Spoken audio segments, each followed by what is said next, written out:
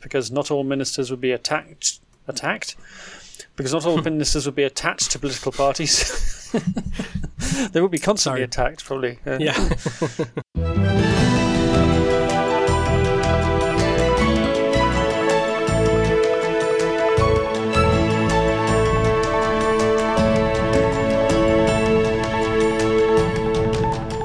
It's Friday, March the 1st, and this is the Dutch News Podcast, your weekly chance to catch up with what's been going on here in the Netherlands. I'm Paul Peters, civil engineer and mentally at the Glasgow Willy Wonka experience.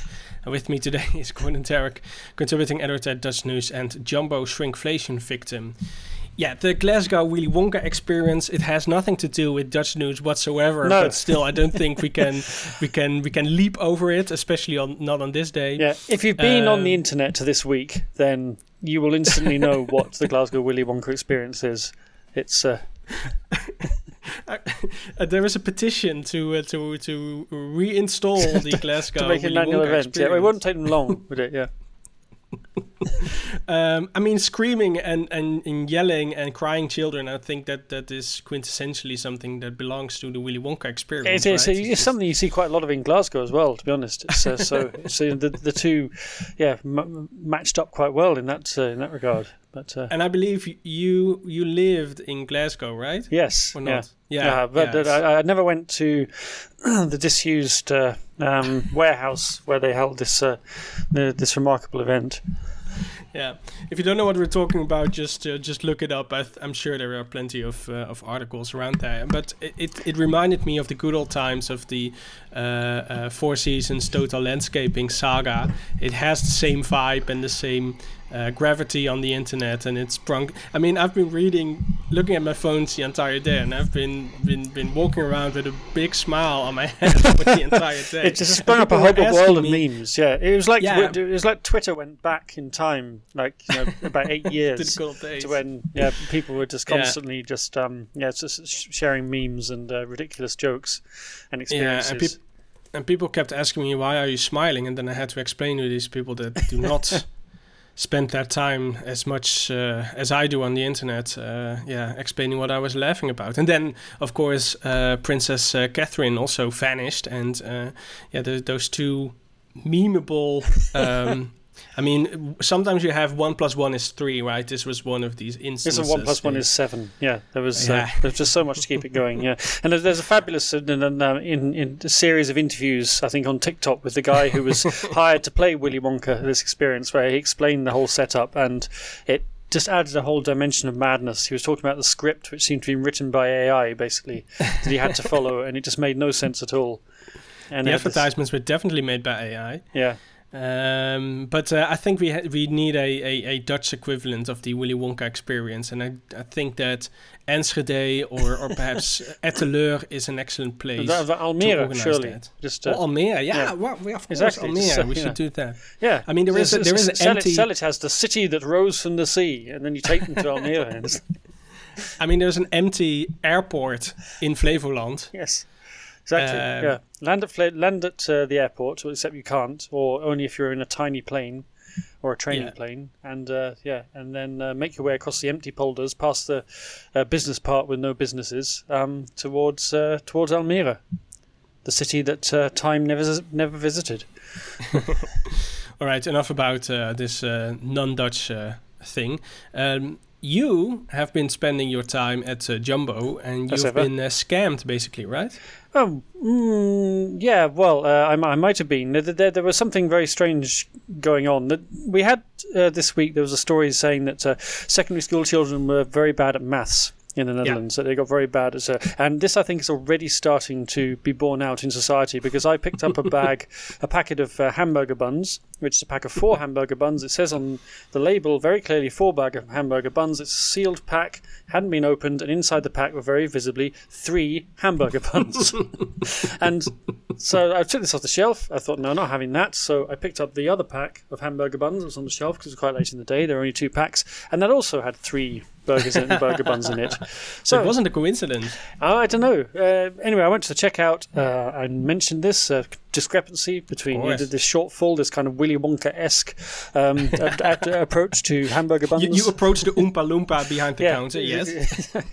And and I got the buns for free, basically. So I ended up with 3 free hamburger buns because they were one short in the pack. So. And you know what to do when you wouldn't have got it for free, right? You should have complained on the infamous website klacht.nl, which is a thing, and it's a glorious thing to behold. You should definitely visit it once or twice. There's Dutch people complaining about basically everything you can imagine, and they do think that putting your complaint on that website is going to make any sort of impact, which is obviously it doesn't. Obviously it doesn't. But Dutch people really like to complain. Yeah. I mean, there's a whole list of complaints going back 10 years saying I lost my entire house, family, and income because I made a small mistake on my child benefit claim, but nothing happened. So we will talk about that later in the podcast. Just like we're going to talk later on the podcast about Lelystad Airport, children being bad at math, and a wide range of other stuff. But first, let's go to the ophef of the week. Yeah. And in a way, I am disappointed that we're going to have to mention this guy again. But on the other hand, making fun of Rutger Bregman is always a nice way to spend your time, I think. Yeah. The ophef of the week comes from our favorite writer and know-it-all, Rutger Bregman, who appeared on Buitenhof this weekend, which is the country's most boring talk show.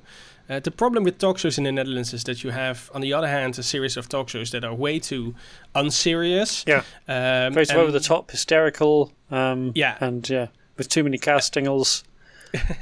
And then on the other side of the spectrum, the other version you have is Buitenhof, which is serious, but so serious that it is extremely boring. But Rutger Bregman appeared on that talk show, and he is basically the type of man that can convert every not so revolutionary observation into the great solution to the problems of our time, right? And I think he's mostly famous for writing a book called De meeste mensen deugen.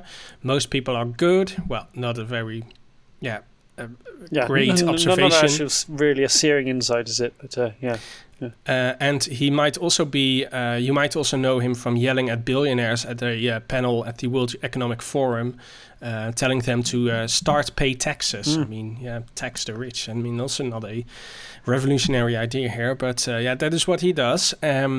After his revelation that most people are good, it is now time for something he calls moral ambition. He said in a talk show that it's a waste of time and talent, that millions of people are stuck at bullshit jobs and they should do something else with a better social impact. Asked what he himself was doing, Bregman said that he will found something called the School for Moral Ambition, which is going to stimulate moral ambition in others, so that it doesn't sound like a bullshit job at all here. This is like the sort of the intellectual equivalent of the Glasgow Willy Wonka experience, really, isn't it? I mean, this is like a sort of Willy Wonka university. You think you're going to college, you're going to some kind of highbrow, high-powered panel that will fill you with all kinds of inspiring stuff, but in fact someone will just be sitting there reading out fortune cookies. Or even worse, extracts from Rutger Bregman's books. Put on a weird hat on his head, and you basically have Willy Wonka, except you won't have any nice chocolates, unfortunately. He also had a plan for millionaires and billionaires. They should stop spending their money on expensive art, but instead buy grenades for Ukraine. He didn't specify where you're going to buy grenades. I hear there's plenty knocking about in Vlaardingen. They keep being left outside a plumber's door. So perhaps Rutger Bregman, in his spirit of setting a good moral example, could just go around Vlaardingen collecting these grenades and boxing them up and driving them off in a truck to Ukraine. The people of Vlaardingen have suffered enough, I think. So the internet basically had a field day after the broadcast ridiculing Bregman, especially after someone dug up some old tweets of him dating from March 2022, in which he expressed his worries and disbelief that all of a sudden so many people had turned into warmongering hawks when they called to send weapons, ammunition and military equipment to Ukraine. So how the tables have turned here. Rutger Bregman, our favorite, pastor. Basically, he's a pastor. I'm sure his father was a pastor, and I'm sure he was. Yes, or somebody informative in his life. He does like to preach. So he was preaching the virtues of sending explosives to Ukraine, to a war zone. Further this week, informateur Kim Putters finally has spoken to actual politicians again, but the formation process is still in a stalemate. Crime lord Ridouan Taghi has been convicted to life in prison. The Netherlands is contributing 100 million euros to help replenish Ukraine's stocks of ammunition, on the advice of Rutger Bregman, of course. Yes. Tourists are finding the Netherlands again. The NS is planning to raise train tickets again. The Orange Lionesses won't go to the Olympics in Paris, and people from outside Groningen will finally be able to enjoy an eierbal. And I think Dutch news has caused some ophef. I think we've stirred up quite a discussion here. I think so. So stay tuned to learn about to learn everything about the eierbal. A majority cabinet, a minority cabinet, an extra parliamentary cabinet, or none of the above. It's looking more and more like the last option as the political parties remain deadlocked about the shape and composition of the next Dutch government. Remember, the election was now more than 3 months ago. Yep. This week, Kim Putters, the director of the Social Economic Council, took over the Sisyphean task of trying to get the PVV, VVD, NSC and BBB around the cabinet table to try and form some kind of new acronym.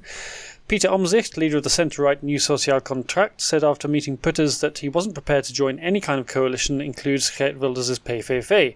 That's because Omtzigt is a constitutional reformer, while the PVV manifesto is full of policies that would conflict with the constitution, especially when it comes to the rights of minorities and membership of the European Union.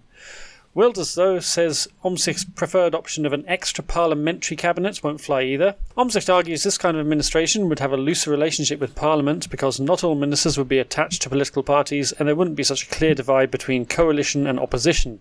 He cited the toeslagenaffaire, the excessive and discriminatory anti-fraud measures that we'll talk about shortly, as an example of the kind of bad law that is produced by a bipartisan system.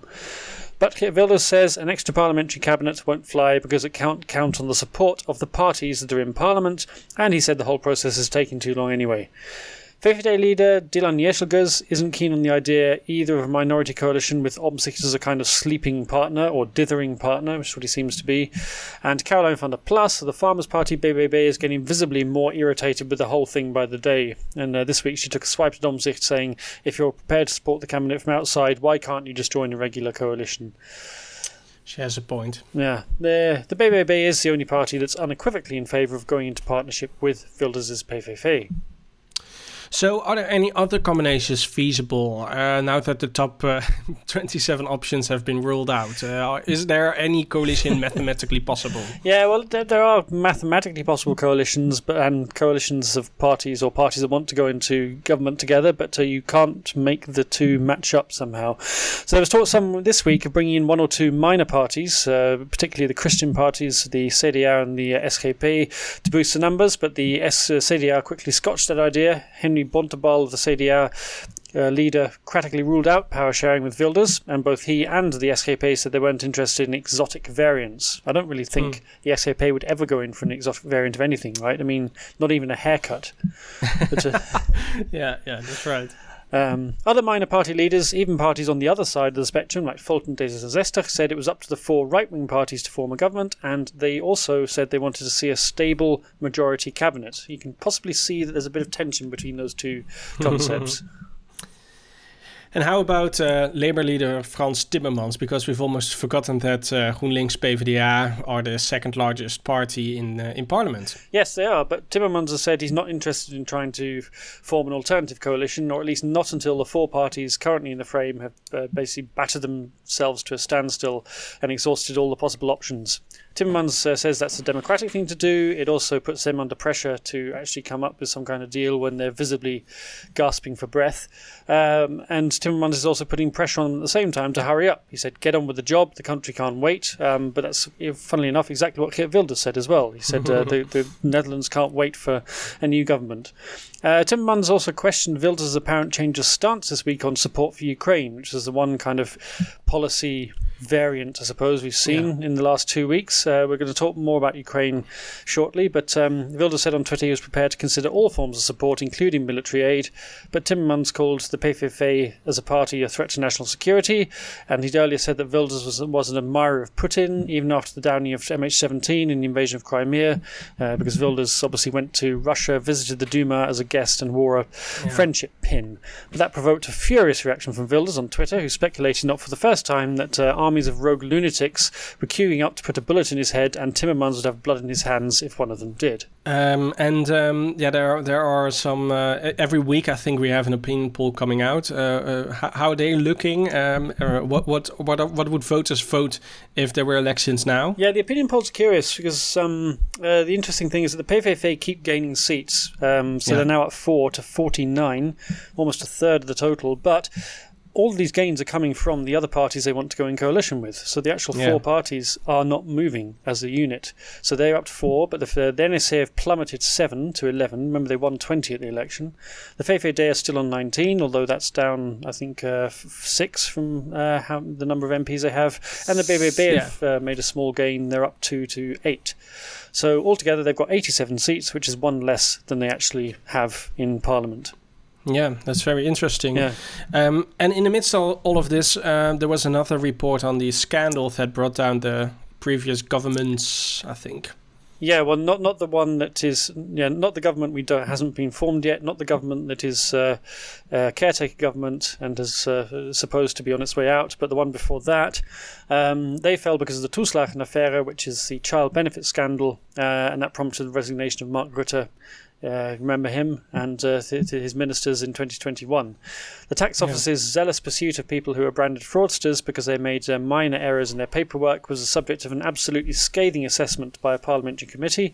Socialist MP Michiel van Nispen, who chaired the inquiry and presented the 500-page report on Tuesday, said the authorities were blind to the consequences of policies and decision-making.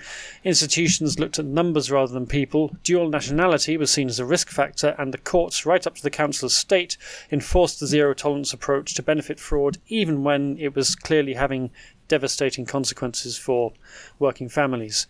Van Nispen was also critical of the media, who created an echo chamber, or a papegaille circle, I think, a sort of parrot circle, with politicians where they all repeated each other endlessly without anyone asking any critical questions. And also that they regarded some forms of fraud as more worthy of their attention than others, apparently because the suspected perpetrators were migrants. So we had, on one hand, we had the Bulgarian fraud of 2013, where Bulgarian criminal gangs sent busloads of people to the Netherlands to claim housing and healthcare benefit and then go straight home again because he could do that. And that was one of the things that prompted the crackdown on benefits cheats at the time. But on the other hand, there was also a much more widespread case of fraud involving Dutch pensioners living in Spain. But when that came to light on a TV documentary, the Telegraaf ran with a story that said that interviewed these people and said, "We built this country." So why shouldn't we hollow out Spain? And then we moved to Spain.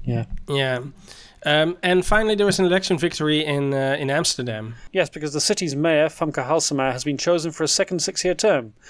Wait, she's elected? What do you mean? Well, if you think you missed the election, that's because it was a secret ballot by the members of the city council. Basically the same procedure that's used to elect the president of Eritrea. Halsema's name will now be forwarded to the king, who formally makes the appointment, and he'll rubber stamp her reappointment later in the year. She's got a number of hot potatoes on her plate, not least a continuing row over whether to locate an erotic centre, or a sex palace, or a city brothel, pick your cliche, out by the Zuidas business district. This is the ongoing relocation of the red light district. Halsema will also oversee the closure of the A10 motorway. Obviously, being a GroenLinks politician, she's closing motorways, but this is for the city's official 750th birthday celebrations. She wants to bring Amsterdam into line with the rest of the country by restricting access to coffee shops or cannabis cafes to local residents, but she's also argued that cocaine and other hard drugs should be legalised and regulated. And there was an interesting interview in The Guardian this week with her counterpart in Rotterdam, Ahmed Abu Taleb, who took the completely opposite view, saying that we've allowed gangland crime to become more powerful, basically because we've treated cocaine as a kind of middle-class drug, and because rich people take it, we shouldn't be too bothered. Halsema also stirred up controversy over the summer when she criticised expats for living in an English-speaking bubble and told them they should help out more in their communities, even though research published by the statistic agency CBS this week showed that well-off white Dutch people were the least integrated group in the whole of society. Are they? Okay, that's interesting. That's what the CBS said, not my words. Go to Zoetermeer if you want to argue. I believe they are located in Zoetermeer, I'm not even sure. No, they are located in Heerlen, of all places. Yes, they moved to the south of Limburg. They're in Heerlen, of course. So they're safe. What was I going to say? Yeah, so a good thing that Femke Halsema still has another 6 years to complete this long list of items on her to-do list because, she has a lot of stuff to do, I think. She's got to play work cut out, I think, to get through all that little lot. And, of course, the city, in 6 years' time, she may not have a city to govern at all because the houses are all sinking. Crime lord Ridouan Taghi was sentenced to life in prison by the District Court of Amsterdam on Tuesday in the long-awaited verdict in one of the largest criminal trials in Dutch history. Taghi was once the most wanted man in the Netherlands and he stood accused of running the largest drug trafficking organization in Europe. Together with Said Razouki and Mario R., he was also given life terms for their role in 6 gangland killings over several years and 4 attempted murders, plus other attacks and also being a member of a criminal organization. A gangland killing is in Dutch called a liquidation. That seems to be a point of fascination for the Dutch news team. It's just, I think it's not really a term that's used anywhere else. That's all. I think elsewhere you talk about assassinations, but it's it's a better word, probably. Yeah. There were 14 other defendants and they were all given jail terms between 29 and just under 2 years. Our Dutch News podcast friend of the show, Molly Quell, has been extensively following the very complicated and lengthy judicial process over the past 6 years. And we asked her to tell us something about the verdict. Hello, Dutch News podcast listeners. This is Molly Quell. I got asked, forced, voluntold maybe, by Paul and Gordon to do something on Marengo, which is a thing I have been covering under duress, I think for as long as this trial has been going on. On Tuesday this week, Ridouan Taghi and 16 of his co-defendants were convicted of a series of murders and attempted murders and all sorts of other bad crimes. Taghi was convicted for running a criminal operation that had kind of organized these murders, and has also been linked to the deaths of Peter R. de Vries, the Dutch investigative journalist who was killed in Amsterdam a few years ago, as well as the lawyer and the brother of the Crown witness in the case. This has been kind of this ongoing saga, and in fact today, on Wednesday, as I'm recording this, there is yet more information about Taghi's former lawyer, Inez Vesky, who was forced to resign as counsel after it was discovered that she was passing messages within his organization to sort of help him run this thing while he was in jail. There's been a lot of discussions and allegations as to why she chose to do that, but that case is still pending. This trial, which is called the Marengo trial, because the Dutch system weirdly just assigns random nouns to their trials. Marengo is like a color gray. It's like used in textile. It's also the name of Napoleon's horse. This has nothing to do with the actual trial. The actual trial takes place, or has been taking place, or took place, I guess now. I like being able to say that in the past tense, at the Bunker in Amsterdam, which makes it sound like a military installation and is in fact an old C&A warehouse on an industrial terrain in the outskirts of Amsterdam. Under extremely high security, it's sort of a lot of military police with ski masks on where you can only see their eyes when you go.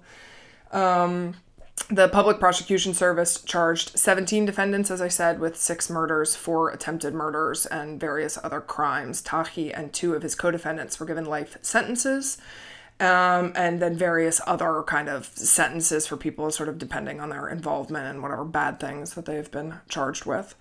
This trial has really sort of captured the media attention. I am very tired from spending a lot of time yesterday doing TV and radio for, the US and Canada and other places abroad who have been quite interested sort of in this trial and the implications that this trial and the murders that took place during the trial, but that were not part of the trial, so the De Vries murders and the lawyers and stuff, have sort of made a lot of people kind of have commentary about that the Netherlands is turning into a narco state. I am somewhat skeptical of this. I'm not somewhat skeptical, I'm extraordinarily skeptical, given the fact that violent crime has been on the decrease for years, and also I left my keys and my bike last night in front of my house and nobody stole it. So I find it hard to believe that rule of law has completely collapsed in this country.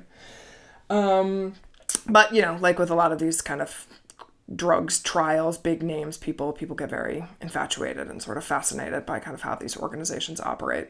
At least one of the defendants' lawyers has indicated that they're going to appeal, so this is not the end of Marengo, but hopefully this is the end of me having to talk about Marengo anymore. Yeah. So, are we going to crowdfund Molly's therapy after sitting through this trial for, I don't know, on random days over the last, I think, about 3 years it's been going on, because it's been an intense experience.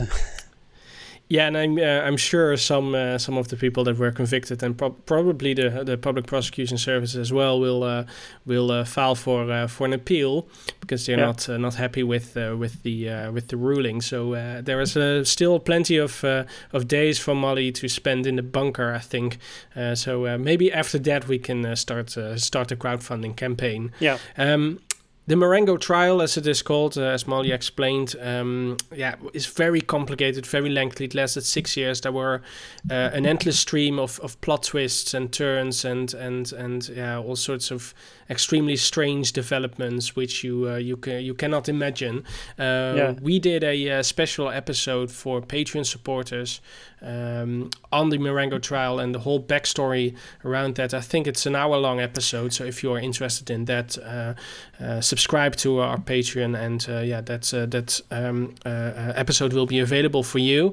There's also on the Dutch News website a feature with a much shorter explanation on all the details about the Marengo trial. We will link to that in the liner notes as well. Yeah. If you really want to have to sit through 75 minutes just mind-bending, all-encompassing criminal law procedure. Well, not that. Just about everything that's happened in the underworld in the last sort of 5 or 6 years seems to circle back to this trial at some point. It just seems to pull in absolutely everything. And Ridouan Taghi's criminal organization was initially dubbed the Mokro Mafia, the Moroccan mafia, which is actually a bad term, because initially it was thought that a lot of people, almost everyone involved in that organization, was from Moroccan descent, but it turns out that it is of course much wider than that. The trial was, I think, it's fair to say, set in motion when Nabil Bey, who was a high-ranking member of Taghi's criminal organization, turned to the police, fearing for his own life, in turn of police protection, but also a reduced sentence. He provided the police with incriminating details and inside information, and that really helped the public prosecution department to build a case against Ridouan Taghi. But that didn't come without a cost for Nabil Bey personally.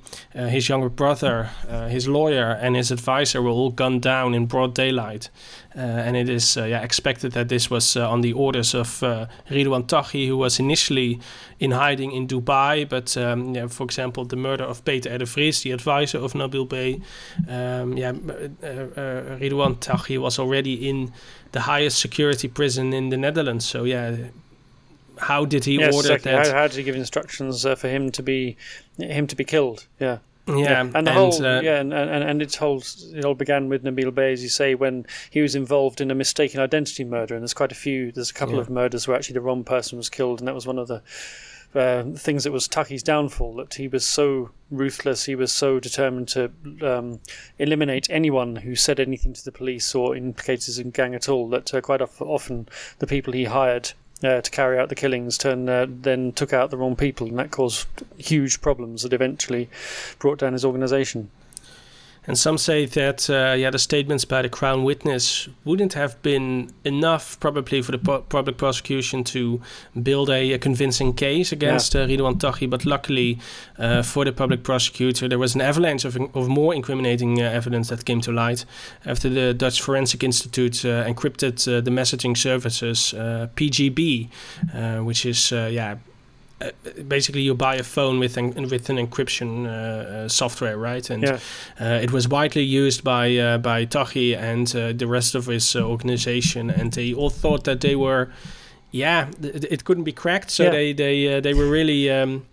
How do you say that? They were really outspoken about everything, about all their activities. Yeah, one thing I loved about this was they all used code names in this in these conversations, but they gave themselves away because they would congratulate each other on their birthdays and the birth of their children, and give personal details that then enabled the investigators to work out who was who.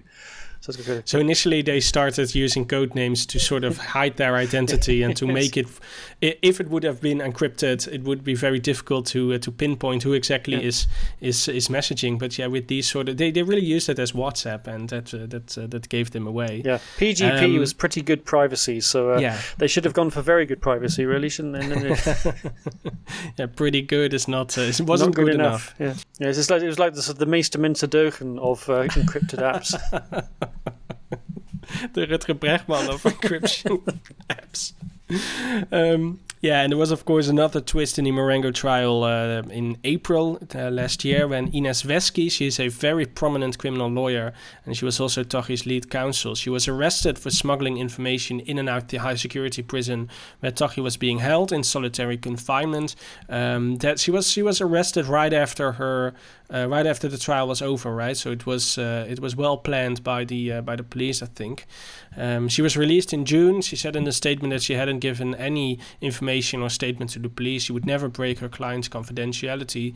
But almost immediately after Tuesday's verdict, the public prosecution department announced that they are planning to take Wesky to court for membership of a criminal organization. So I think there is still a lot for Molly to cover in the coming years. Well, I'm sure that will bring joy to her heart.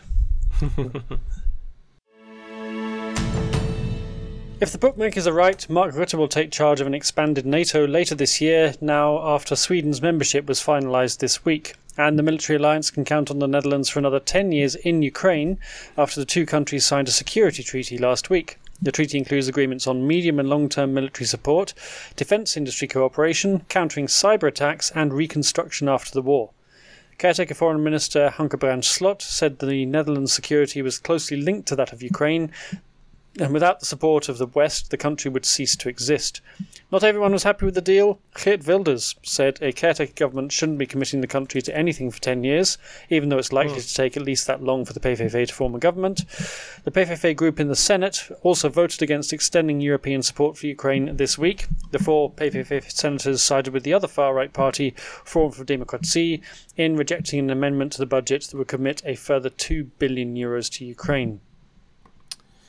And that's not the only Ukraine deal announced this week. No, Rutte also said that the Netherlands is contributing €100 million to help replenish Ukraine's stocks of ammunition. The Czechs have taken the initiative on this scheme to speed up the delivery of ammunition shells to the front line. We know that Putin is gearing up for a long war, Rutte said, and we need to keep showing we are steadfast and time is not on his side. French President Emmanuel Macron organised a summit of 20 European leaders in Paris and also said nothing could be ruled out in ensuring Ukraine wins a war, including sending in NATO troops, which is a detail that suggestion that hasn't been made much up till this point, but that seems to be sort of creeping up the agenda. Plus, as well, there was a debate in Parliament at the same time this week about Ukrainian refugees and whether their financial support should be scaled back, because when they arrived 2 years ago in almighty hurry, basically the governments were bent over backwards to accommodate them, which is I think most people agree was a very good positive thing, and they were given housing, they were given exemption from the standard immigration asylum channels so they could come straight to the Netherlands, they could look for work, they were given somewhere to live, they were often paired up with Dutch families. But now, 2 years on, many Ukrainians are quite well settled here because they have the right to live and work. About half have found jobs, but they are still not having to pay for health insurance or gas or heating, and they even get living expenses, which are supposed to be dropped when they find a job, but the councils who administer this say it's very difficult to actually check if someone's got a job or not. So the Parliament debated at length whether to scale back this support package, which seems reasonable. But at the same time, of course, the PVV again got up, particularly Gidi Markasova, who's something of a loves nothing better than a tirade against immigrants, to complain there were too many Ukrainians, there were too many asylum seekers, we should shut the borders, we shouldn't let any of them in. And again, this is the PVV seemingly sort of cherry picking. On the one hand, Geert Wilders will say, oh yes, we'll talk about military support, we'll talk about giving more support to Ukraine, but at the same time, all the signs are this party is doing everything to drag its feet and on supporting Ukraine, or doing anything more than lip service towards support for Ukraine. Since the start of the Russian invasion, the Netherlands has spent 2.6 billion on military aid, but according to a panel survey of Hart van Nederland viewers, which are not exactly the most progressive group of people in the country, I think, they said 44% said they supported sending ground troops to Ukraine, although only 15% think they should be involved in combat missions. Then what are they going to do there? Well, like sort of what they do in Afghanistan, like training the police and doing sort of supervising Ukrainian soldiers. So we won't lock you into a 10-year deal to support the Dutch News podcast, and it will cost you a lot less than 2.6 billion euros. So if I can't think of two better reasons to become a sponsor of the podcast on Patreon. I mean, potentially it can cost you 2.6 billion euros. We won't mind. Yeah, I think you'd have to live for a very long time. But you also get the knowledge that your contributions do help us to help you keep making sense of the increasingly tortuous efforts to form a government, as well as all the other relevant news, cricket updates, and badger set pieces. We haven't talked about the badges yet, have we? No, why not? Why haven't we talked about the badges? Yeah. There was a video that came out from from Drenthe. From Drenthe, of all places. A wildlife camera that caught 3 badgers in a threesome together. 3 badgers in a compromising position. Yes. Yeah. Very compromised a compromised position, I think, has already been named the Badger Courage. Very. I'm sure the Dutch News will do an article on this. We will force Robin to. I think we already have. On the website. Yeah, Robin is trying to get. She's trying to get the video footage, but. Well, then we will from some kind of dodgy Drenthe website. So there's that footage to look forward to on Dutch News. Members also get access to our exclusive bonus content, including our upcoming episode on Lelystad Airport, and of course the run-through of the walkthrough of the Ridouan Taghi multiple murder trial, and not to forget an extra vote in the Ophef of the Year Awards. Now, there are 4 tiers of membership, all with the same benefits, so that you can choose a level that matches your budget. But Grachtengordel patrons, that's the top tier, get 3 votes in the Ophef of the Year Awards, which is still more transparent than the procedure for choosing the Mayor of Amsterdam. If you'd like to become a Dutch News patron, why not log on to www.patreon.com, patreon.com/DutchNewsNL. We have a bunch of short news for you now, beginning with the tourism sector, which appears to have fully recovered from the corona pandemic, setting a record number of bookings in 2023. The record of overseas visitors climbed nearly a quarter to over 20 million, while the total number of guests was 49.7 million, and that's 8.1% more than in 2022. Most tourists stayed in hotels with 3.3 million more bookings than in 2022, and there were modest rises in the number of people staying on campsites, holiday parks, and group accommodation too. Not all regions in the country saw a boost in bookings. The province of North Holland saw an increase of 16.9%, probably because people couldn't leave Schiphol by train, but we'll hear about that later. The province of North Holland saw an increase of 16.9%, including 23.9 more visitors. But northern provinces such as Friesland and Drenthe and also North Brabant also tourist numbers decline. Although these figures were compiled before the badgers got involved, got into the mix. So I imagine that visitor numbers are going to shoot up in Drenthe now. Do you remember these badger sets that were disrupting train services all across the country? Do you think they were digging sex dungeons or something? Possibly, yeah. Maybe this is this where Amsterdam have relocated their badger sex dungeons to Drenthe? Is this what's happened? I think Femke Halsema secretly promised the Amsterdam City Council to move drove the municipal brothel to Drenthe, and that's what secured her re-election. I think. And so sent the badges on ahead to to disrupt the train lines so that no one could leave Schiphol. But hopefully, all these tourists are not planning to take the train. No, because the Dutch Railways presented its annual report this week, and to the surprise of absolutely nobody, the NS is not doing so well. In 2023, the state-owned rail company booked an operational loss of 191 million euros, and it is again failing its punctuality targets. Only 90% of passengers reached their destination on time in 2023, compared to 91.6% the previous year. Of course, the CEO is Wouter Koolmees, and he explained that travelers were hit by delays, disruptions, and too busy trains because of breakdowns, work on tracks, bad weather, a shortage of technicians, and of course, sexing badgers.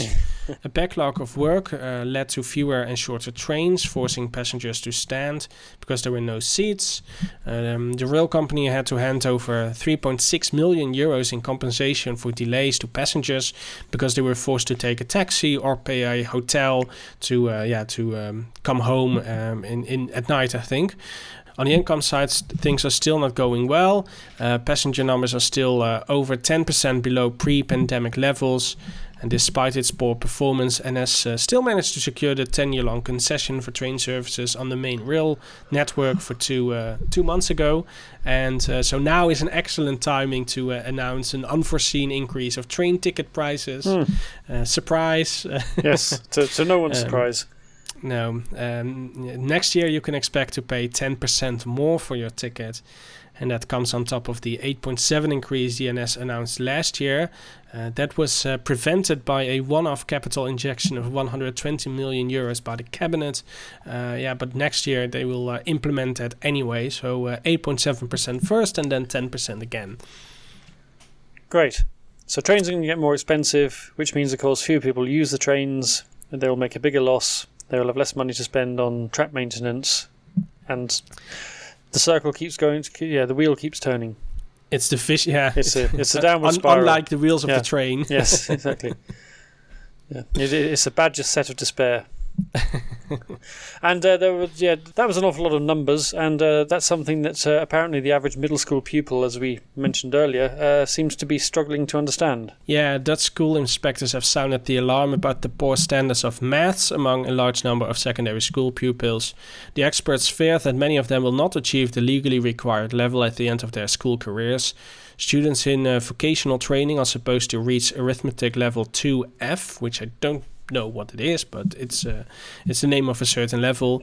But over 72% do not have the level of skills in the second year of VMBO school, inspectors found. And students in pre-university education, HAVO and VWO, for example, are also not doing well. They should reach the 3F standard at their graduation, but 20% are not at the proper level after 2 years of middle school. There are a variety of causes for the poor skills, the report states. For example, different terminology is used in primary and secondary schools. The teacher shortages may have made it very difficult to recruit enough skilled staff. In addition, older children do not spend enough time on reinforcing skills learned at primary school. And secondary schools who should therefore spend more time on maths lessons. The average is currently 2.5 hours a week. And teachers should be retrained to boost the quality of lessons. The inspectors recommended. Okay. So if you are a middle school pupil, then get excited for even more math. Great. I bet they'll be thrilled by that. I was just thinking that if the PVV come into power, we won't need maths anymore because their solution to everything is basically to reduce numbers to zero. Like zero asylum seekers, zero spending on the public broadcasting, zero pension ministries. age to zero. Yeah, and so on. That will solve math immigration. Yes, indeed. That was appalling. Yeah, it really was, right? Pretty bad, yeah. Sports news now, and we start with disappointment for the Dutch women's football team. They won't be going to the Olympics in Paris this summer after they missed out on one of the 2 places available through the Nations League. Yeah, so another reason to abolish this tournament, I think. And another reason to abolish math. Yes. Last Friday they lost 3-0 to Spain in the semi-final, but they were given a second chance after France beat Germany in the other match, and with the French already sure of a place in the Olympic tournament because it's being held in their country, the winner of the third place playoff, the Troostfinale, reclaimed the second qualifying spot. The Leeuwinnen held out until well into the second half, but Germany always looked likeliest to score, and after 66 minutes, Clara Boel fired a half volley past Daphne van Domselaar, Boel-Lantern provider, to set up substitute Lea Schuler with a header. Coach Andries Jonker was succinct in his appraisal. Germany in this form are too big for us, he said. And Captain Sherida Spitzer agreed. She said, if you look at the match overall, they were better than we were. We have to be honest. But the 33-year-old Spitzer said she had no plans to quit international football and would be concentrating on the European qualifiers next month. So Spain and Germany will play in the Olympics, which start on July the 26th. And we have one cup finalist in the men's competition. That's NEC Nijmegen, who've reached the final for the first time since 2000. Back then, they were the last team from the Eerste Divisie to get that far. And they lost to Roda JC Kerkrade. Seems a long time since they were in the Eredivisie. And that's been the story of NEC's 4 cup finals in their history. They've lost them all. So this is their 5th attempt to try and win the tournament. They needed extra time to overcome Cambuur Leeuwarden of the Keukenkampioen-divisie. They went ahead in the first half when Roberts Uldrikis headed in from close range. But NSA's Japanese contingent proved the difference. Koki Ogawa equalised after an hour before Kodai Sano scored the winner in the 99th minute. Yeah, so who knew that Nijmegen was a magnet for Japanese footballers? I didn't. No, there must be a feeder club for Celtic because they also have lots of Japanese players. Yeah. Anyway, their opponents will be either Feyenoord or another Keukenkampioen-divisie side Groningen. I guess who they'd rather play. Those two teams meet in De Kuip on Friday evening, and De Kuip is also the venue for the final of the tournament on April the 21st. Last but by no means least, what is happening in cricket? I'm always curious to know what's happening in the world of cricket. Or seems to know what's happening in cricket, yeah. Although it's not quite the last item because I've just remembered something else we need to mention. But the men's cricket team have been busy in the last few weeks. They played 6 matches since touching down in Kathmandu 2 weeks ago, and there are another 2 fixtures coming up over the weekend. They ended the first stage of their qualifying campaign for the 2027 Cricket World Cup, which is even more complicated than the UEFA Nations League, and would completely floor a Dutch secondary school maths pupil. With 2 wins and 2 defeats, 1 each against Nepal and Namibia. All those teams played each other twice in this Tri-Nations mini-series, which is part of a bigger series to qualify for the World Cup. Namibia, who beat Nepal twice, topped the table. Canada and the United Arab Emirates are the only other teams to have played so far, in a group that also contains Scotland, the USA and Oman. The first defeat to Namibia was particularly sore. The Dutch were 168 for 6 with 5 overs to play, needing to score around 7 and over to win, which should have been pretty feasible, but they lost their last 4 wickets for just 11 runs. And in the 2020, which is an even shorter form of cricket than the one-day form, in the 2020 Tri-Nations series between the same countries, the Dutch have beaten both the other nations already, and they play Nepal for the second time on Saturday and Namibia again on Sunday. So so they're seeing a lot of Nepal and Namibia at the moment, and the Dutch cricketers. And are they the same team, the 2020 Tri-Nations teams? Yeah, more or less. I don't think there's 1 or 2 changes in the squads, but it's basically the same players, yeah. Because they've all, obviously Nepal are playing at home, but Namibia and Netherlands have flown in to play this. Every time? Not every time, no, because they're just playing 6 matches in the spell of 3 weeks, so they just hang out in Kathmandu. And Nepal are also the first. The buzzing city of Kathmandu. Yeah, Nepal are also the first opponents for the Dutch in the T20 World Cup on June the 4th. And finally, we've got the World Athletics Championships, the indoor World Athletics Championships coming up in Glasgow. So hopefully it's not being arranged by the same people who organised the Willy Wonka chocolate experience. Beware of a badly dressed Oompa Loompas at the... exactly. Yeah. But Femke Bol obviously is one of the stars of potential stars of that tournament. She's the favourite to win the women's 400 metres. Hopefully not dressed as an Oompa Loompa or running through an archway and getting she's a gold an orange, medal. right? She's dressed in orange, so she's basically a Oompa Loompa. She's basically an Oompa Loompa. Yeah. But I hope she gets a gold medal and not a single jelly bean and a quarter cup of supermarket brand orange juice. Yeah, the golden medal is the golden ticket for her. Indeed. The province of Groningen has granted a subsidy of €45,000 to a company that wants to automate the production of egg balls.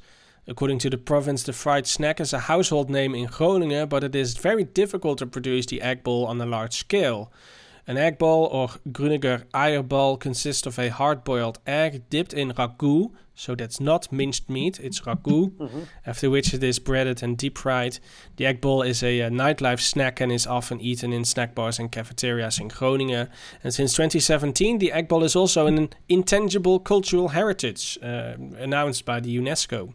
Until now, egg balls have been made by hand, but the sausage company Uldrix from Hoge Zand is developing a machine so that the egg balls can also be produced in a factory. The company sees opportunities to also sell the egg balls outside Groningen.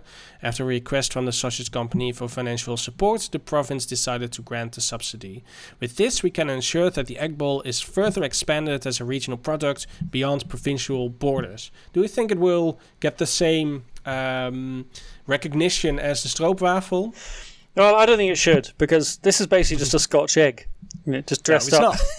It's not. We've sparked a furious row on social media at Dutch News because by suggesting that this is eerily similar to a delicacy known in Britain as the Scotch egg, which is a hard-boiled egg, but then wrapped in sausage meat and then deep fried in breadcrumbs.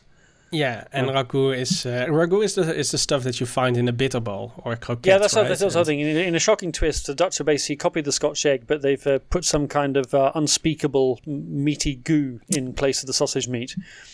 We improved it. So you say, I have to say. Yeah, but there was a big row about saying, was this a unique Groningen delicacy, or was it in fact just a knockoff Scotch egg? And when we actually dug into the story, we discovered that whereas the Scotch egg was first recorded in a Fortnum and Mason hamper in the 18th century, the eierbal has only been in existence since World War I, and it seems to have been a creation that was inspired by English soldiers who were fleeing from Belgium when it was occupied by Germany during World War I. The Netherlands was a neutral country, so they all fled to the Netherlands. They were interned in a camp in near Groningen, and they started making Scotch eggs because they didn't really fancy having mashed potatoes the whole time. And the Groningers kind of took this, varied it slightly with this bitterbal goo, improved it, yes, and called it an eierbal, and now are claiming it as their own invention. Yeah, it looks very similar. It is a little bit different. As I say, it's an improvement. But yeah, you cannot call a bossenbol the same as a moorkop, for example. Those are two completely different things, even though they look similar. So yeah, I'm sorry, Scottish people. They stole your idea, but they, as I said, improved it. You can't improve on a Scotch egg. It's actually physically, it's unfeasible. It's against the laws of physics. I haven't tried a Scotch egg or a eierbal, so I have absolutely no idea which one is better. Actually, I find the whole idea a bit, repulsive. It does say actually that the eierbal, in fairness to the Groningers, is not quite totally hard boiled. It's still slightly soft in the centre. Oh, really? Yeah, so that sounds quite appetizing. I'm going to have to go up to Groningen and have an eierbal and compare it to a Scotch egg. And repeat. Of course, Scotch eggs now can't be imported into the Netherlands. Because of Brexit, of course. Because of Brexit. Yeah, if you actually pick up a pack of Scotch eggs in a British supermarket, it says "not for EU" on the packet. So, So the way is clear for the Groninger eierbal to monopolise the hard-boiled, deep-fried delicacy market. Yeah. It's interesting because this company says, the eierbal has a very limited shell life. You can't freeze it because then the egg will get rubbery.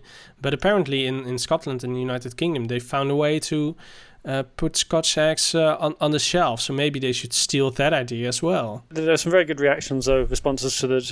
When we put the story up on Dutch News, somebody said, "How have the Dutch reinvented Scotch eggs and claim it's some kind of protected cuisine?" Another tweeter said, "What next? Haggis, whiskey, kilts and bagpipes. Use Lotte for the watching." I mean, a draaiorgel is some sort of bagpipe in a way, right, or not? Yeah, sounds just as horrible. Yeah, very similar. Yeah, on the other side, I think Ben Coates, a a friend of the podcast also tweeted this story and got lots of reaction from his friendly Dutch followers, including actually Titia Ketelaar, the NSA correspondent, weighed in and said, "Don't ever cross a Groningen by comparing a eierbal with a Scotch egg." So. I'm sure they're very similar, I have to admit. That's all that we have for you this week. This podcast is a production of Dutch News, which can be found online at dutchnews.nl. We will include links to everything we've talked about today in the liner notes. You can get in touch with us by email to podcast@dutchnews.nl. And if you want to help us out, please subscribe to the podcast, leave us a rating, and back us on Patreon at patreon.com/dutchnewsnl. You earn yourself a free shout-out on the podcast. My thanks to Gordon Derrick, and we'll be back next week.